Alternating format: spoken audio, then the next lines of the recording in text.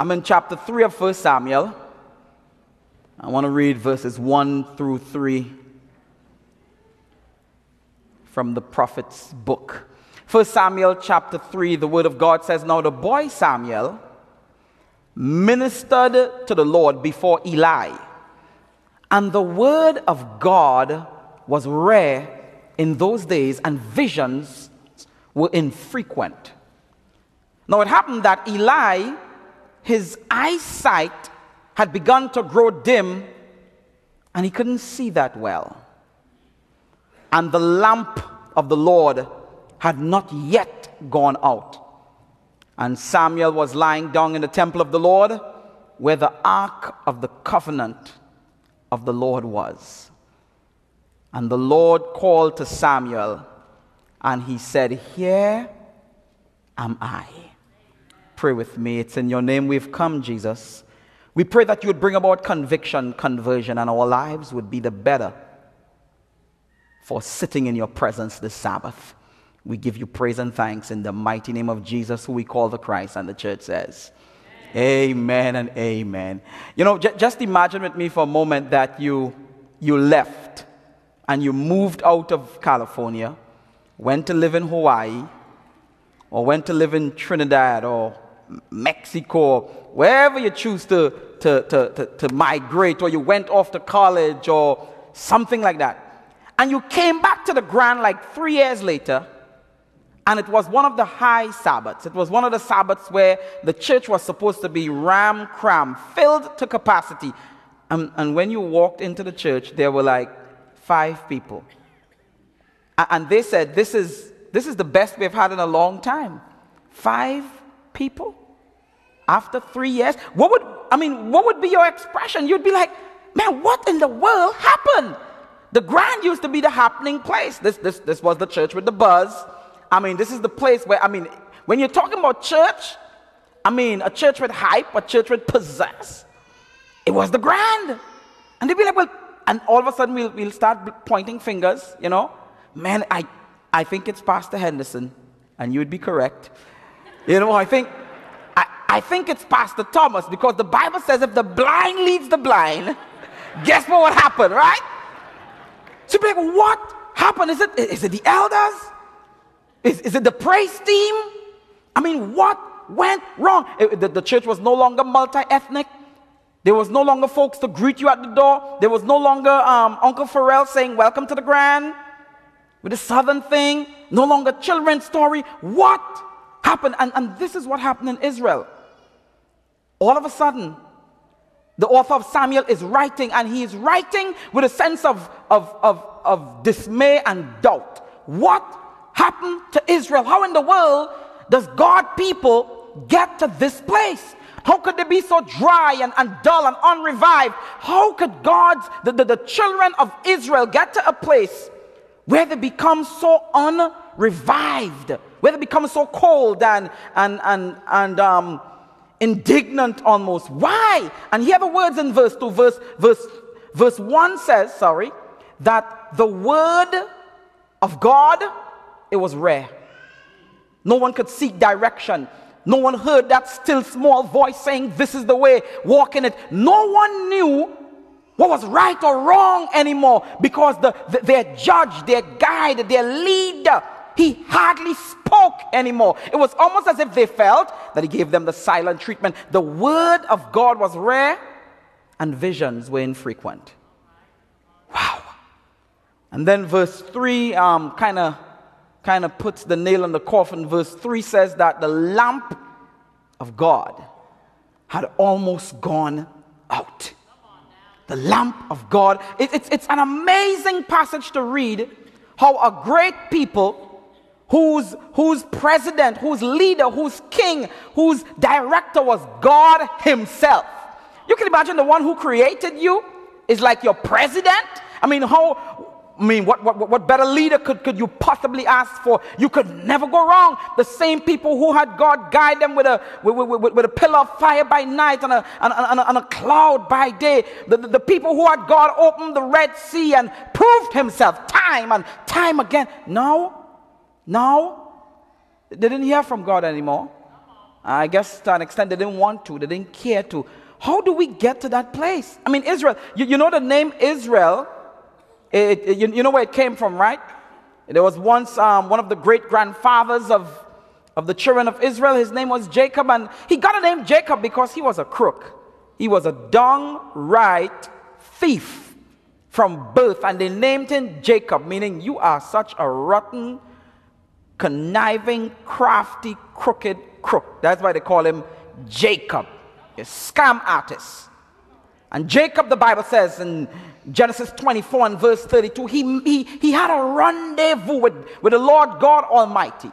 And he fought with God. He was tired of being his old self. He was tired of doing things his way and having to be dishonest to get ahead in life and elbowing his way through corporate Israel. He was tired of that. And he wrestled with God. And God changed his name. Hallelujah. He was no longer thief, supplanter, crook, dishonest. Now his name was Israel, which means one who had wrestled with God and overcome. That's his name. So how do you carry the name of Israel?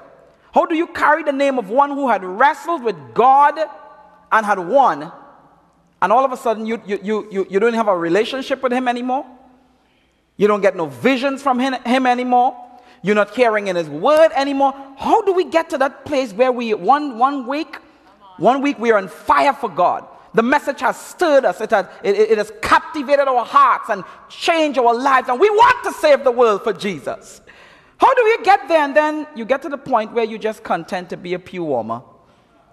You know what I mean? How do you get there? You know, I travel a lot and do revivals in several different churches and so on.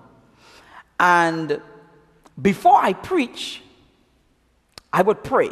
You know, I've learned that if you hang around the church long enough, you can learn a bunch of cliches that make you look religious, that make you look real spiritual. I mean, you can fake the funk real good in a place like church. You just learn all the prayers like, Lord, bless us in a marked way and in a special way and fail not to grant what we have requested. You know what I'm saying?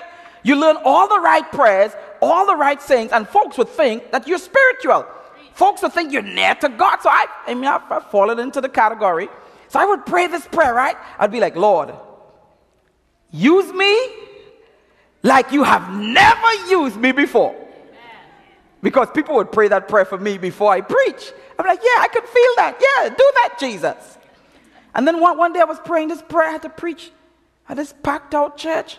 I'm like, man, Lord, I'm nervous, so you better use me like you've never used me before. And then I heard the still small voice saying, Dex, I can only use you like I've never used you before when you have prayed like you've never prayed before. Amen. I can only use you like I've never used you before when you have sought my face in my word like you have never read before. I can only use you like I've never used you before when you have shared your faith, when you have witnessed and tell the love of Jesus to your neighbors and your co-workers. I can use you like I've never used you before when you have witnessed like you have never witnessed before. Amen. Hallelujah. And I kind of changed my mind. I'm like, well, Lord, use me anyhow you want to use me then.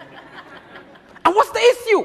The issue is that we get to the place sometimes where we just want to coast.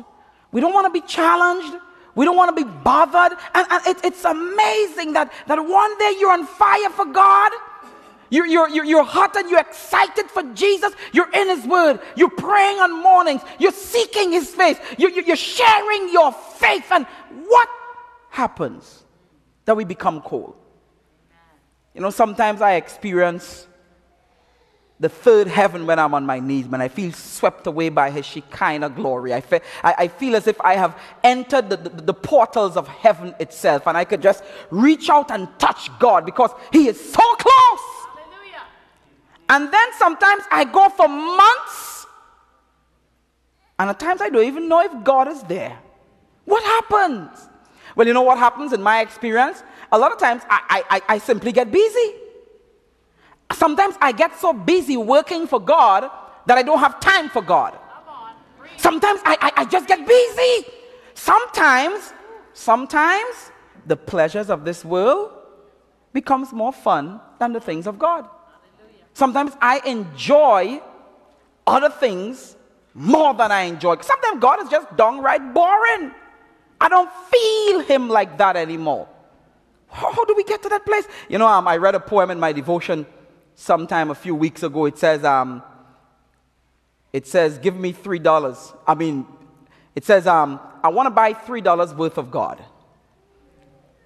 Not enough to explode my soul or to disturb my sleep, but just enough that it equals a warm cup of milk and a snooze in the sunshine. I don't want too much of God that it makes me want to leave the pleasantries of the pews and challenge me into the problems of the public.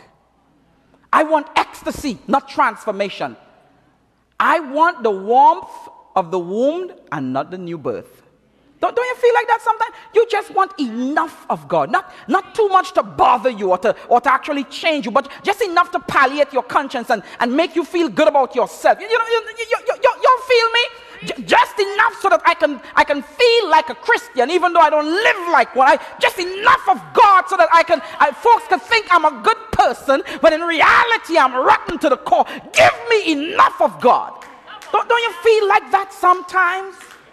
I don't want too much. It's like, no, I want enough of God, but just as long as the sermon don't run too long, as long as the facilities in church is nice enough, as long as the choir can help me get my praise on, but I don't want too much of Jesus where I'm challenged to live right, where I'm challenged to help the hurt and those who have hang-ups and need healing. Not enough that would want me to go and minister to the bruised and the broken. Give me enough of God so that I can be called a Christian.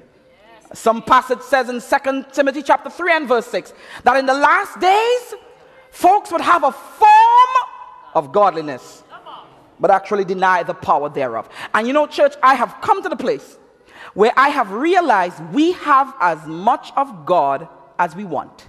Amen. Come again, preacher. We have enough of God. We have sought God to the place where we are satisfied and we good. When we get to that place, we set up camp, we pull out our sleeping bags, and we kick back and we chill. That's all I want. I don't need to go much further.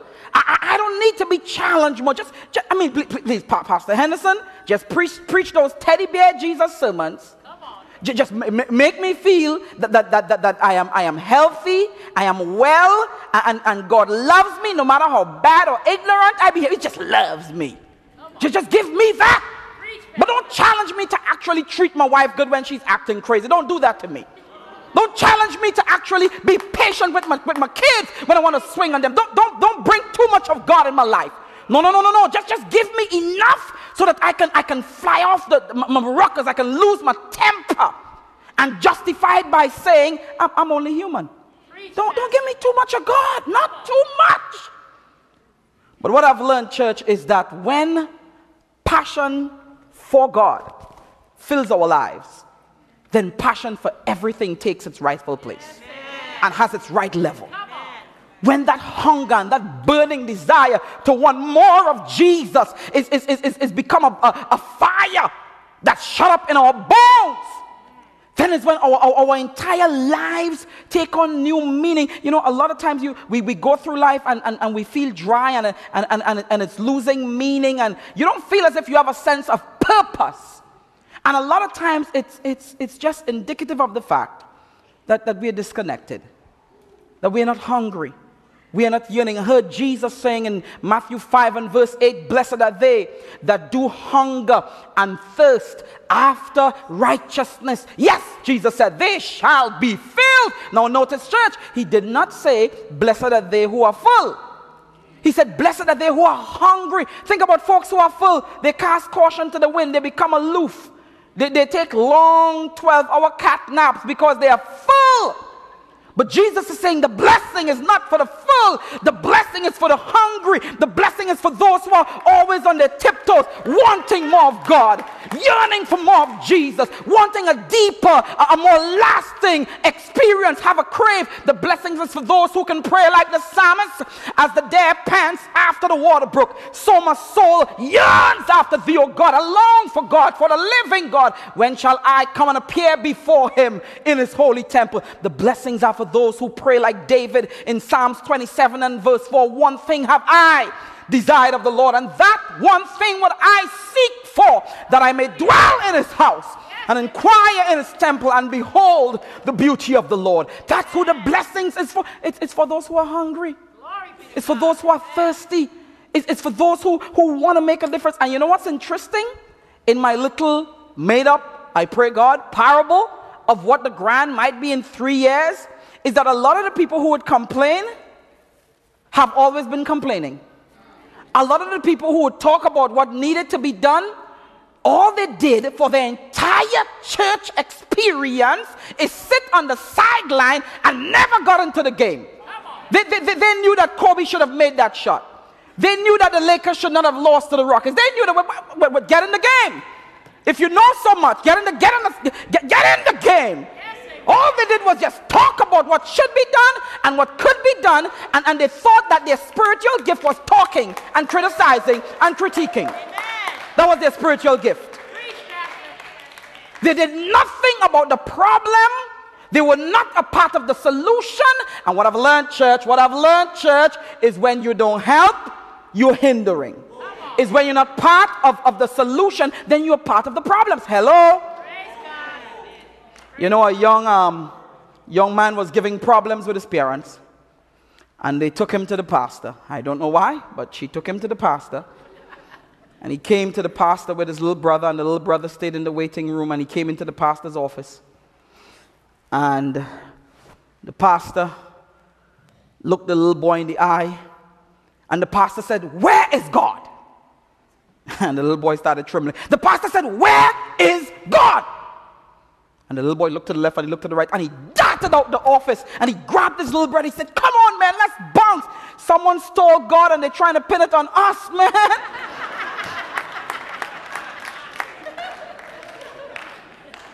But you know, sometimes I feel like someone stole God. Sometimes you look all through your life and there is godless. It's empty. It's void of his power and his presence. So you don't feel like sometimes you have lost God? Hallelujah. And the question you ask when you have lost something in your house is, where was the last place I left it? Amen. You walk back in your mind and where was the last time I saw that thing? And you ask yourself, where was the last place I left God? Could it be when you used to be on your knees at 6 o'clock in the morning? Could it be when you would just open his word and read and hear his words? Could it be when you did devotion with the kids and you would sing the beautiful songs and the praise? Could that be the time when you had him? Could it be the time when even on the job you would seek his face and you would share bits and pieces of how God had touched and transformed your life? Where did you lose him? Where did you see? And I know I've lost him. I know I've lost him when I no longer care for those who are unfortunate. I know I've lost him when I've lost the desire to even seek his face and pray, and I don't even care to read his word anymore. I know I've lost him, church, when I don't care to even share with people about his love, even though I know just one little word, one little psalm I can read to them, and it's going to open their hearts and take them away from the depressive, suicidal feeling that they're experiencing. I know I've lost him when there is not even a desire to seek him. And sometimes my prayer, church, to God is, Lord, give me the desire to desire you. Give me the yearning to yearn for you. I don't feel it, Jesus, but I don't want to keep living a shallow spiritual existence. I don't want to just be a church goer and a pew warmer. I want to be a God chaser, a God seeker. I want you, God. I want you. I want to live in your presence. I want to feel the fullness of your anointing. I don't want to be dry. I don't want to be like, I want God. Have you felt like that before? I want to truly pray like that young girl. She said, Lord, fill me to overflowing. She said, I can't hold a great deal, but I can overflow a lot. I want hunger, church. I want desire. I want yearning. I refuse to keep living a dry, godless experience. How about you this morning? Do you want to say, Pastor, I want more of my spiritual experience. I want more of my walk with God. I don't want to keep living as I'm living, man. I want to seek his face. I want to feel his presence and feel his power. And I heard Jesus saying something. He said, if you ask, you shall receive. And if you seek, you shall find. And if you knock, man, them doors going to start opening. You want that experience? You know, I love the song, the hymn that we're going to sing, 327. It says, I'd rather have Jesus than silver or gold. I'd rather be his than have riches untold. I'd rather have Jesus than worldwide fame. I'd rather be true to his holy name than to be the king of a vast domain or be held in sin's dread sway. I'd rather have Jesus than anything this world affords today. Is that your prayer? Do you want to be more hungry? Then stand with me. I want to pray that hunger prayer for you. I want to pray that yearning prayer, that desire prayer for you. Do you want to take your walk with God to another place?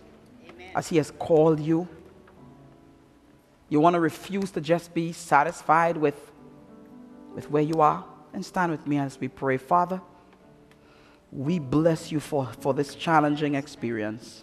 Lord, we want more of you, Jesus. Father, let it not be said of us that we sought you to the point where you palliated our consciences, and that's all we needed. We want it to be said of us that we were the ones you prayed for, that we're blessed because we hunger and thirst after your righteousness. And as we pray, and our heads are bowed and we're seeking God's face in our hearts, is there someone today you want to say, Pastor Thomas, I haven't made that decision to accept Jesus as my Savior, my best friend. I've just been existing. I haven't been living. And hear what the Word of God says, that Christ came to bring life and to bring it more abundantly. You want that. If you want that, you haven't been baptized and you want to make that decision. I want to do something really quickly. I want you to bravely and boldly, it's a big step out of your pews and come join me. People are praying for you right now. People are loving you into God's kingdom right now. I want you to come and join me really quickly. You want to give your heart to him. You want him to transform your life. You haven't made that decision. You want prayer. You want to be studied with. Just come join me really quickly. Come on down. People are praying for you right now. Come on down really quickly. You want someone to walk with you to the altar. Let's squeeze their hands and walk with them. There's somebody in this place who wants to make such a decision. Come. Father, thank you for the way you have blessed your church. Thank you for the way you are leading us into greener pastures.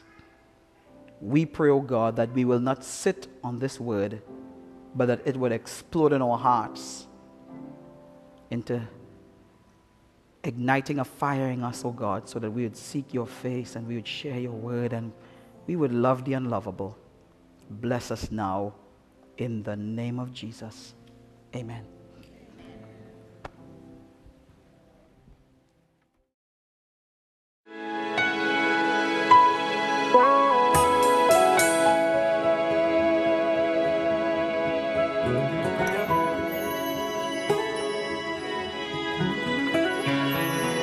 Although the sun has been around for a long time, it still has the ability to shine. And although the moon lights up the night, sometimes it likes to hang out in the sunshine. And although green grass sometimes turns brown, it's refreshed when raindrops come falling down. Creation starts and then it's renewed by a single touch from you. So I depend on you. No matter what I do, I know you'll always come through. You'll never change the rules. I can depend on the alwaysness of you.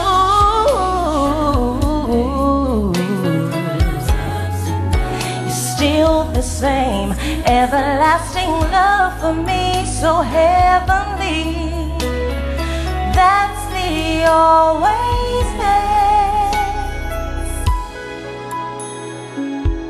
Ooh.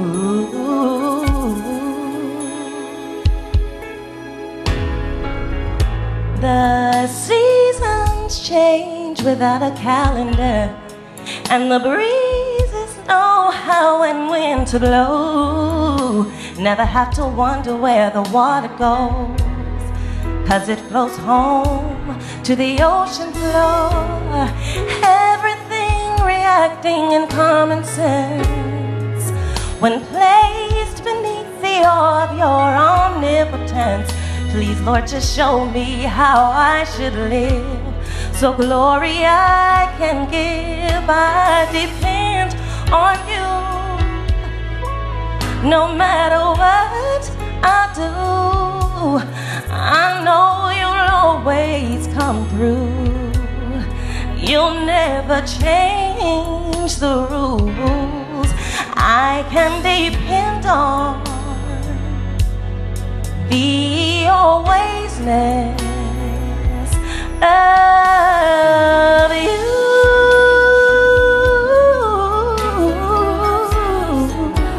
Still, you're still the same, so heavenly.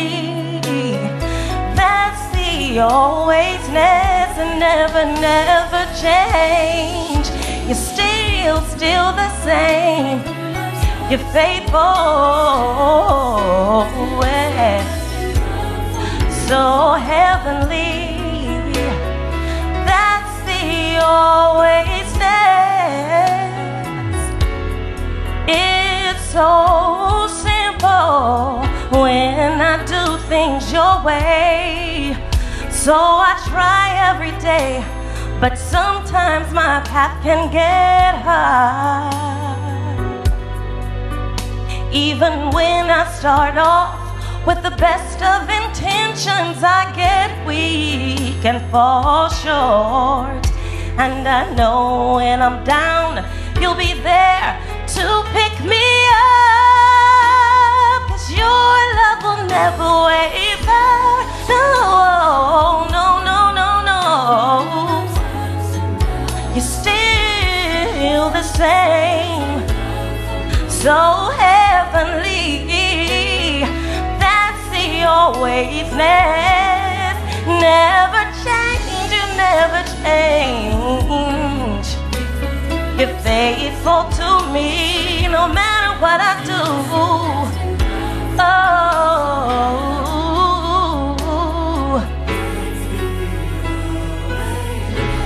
the alwaysness. God.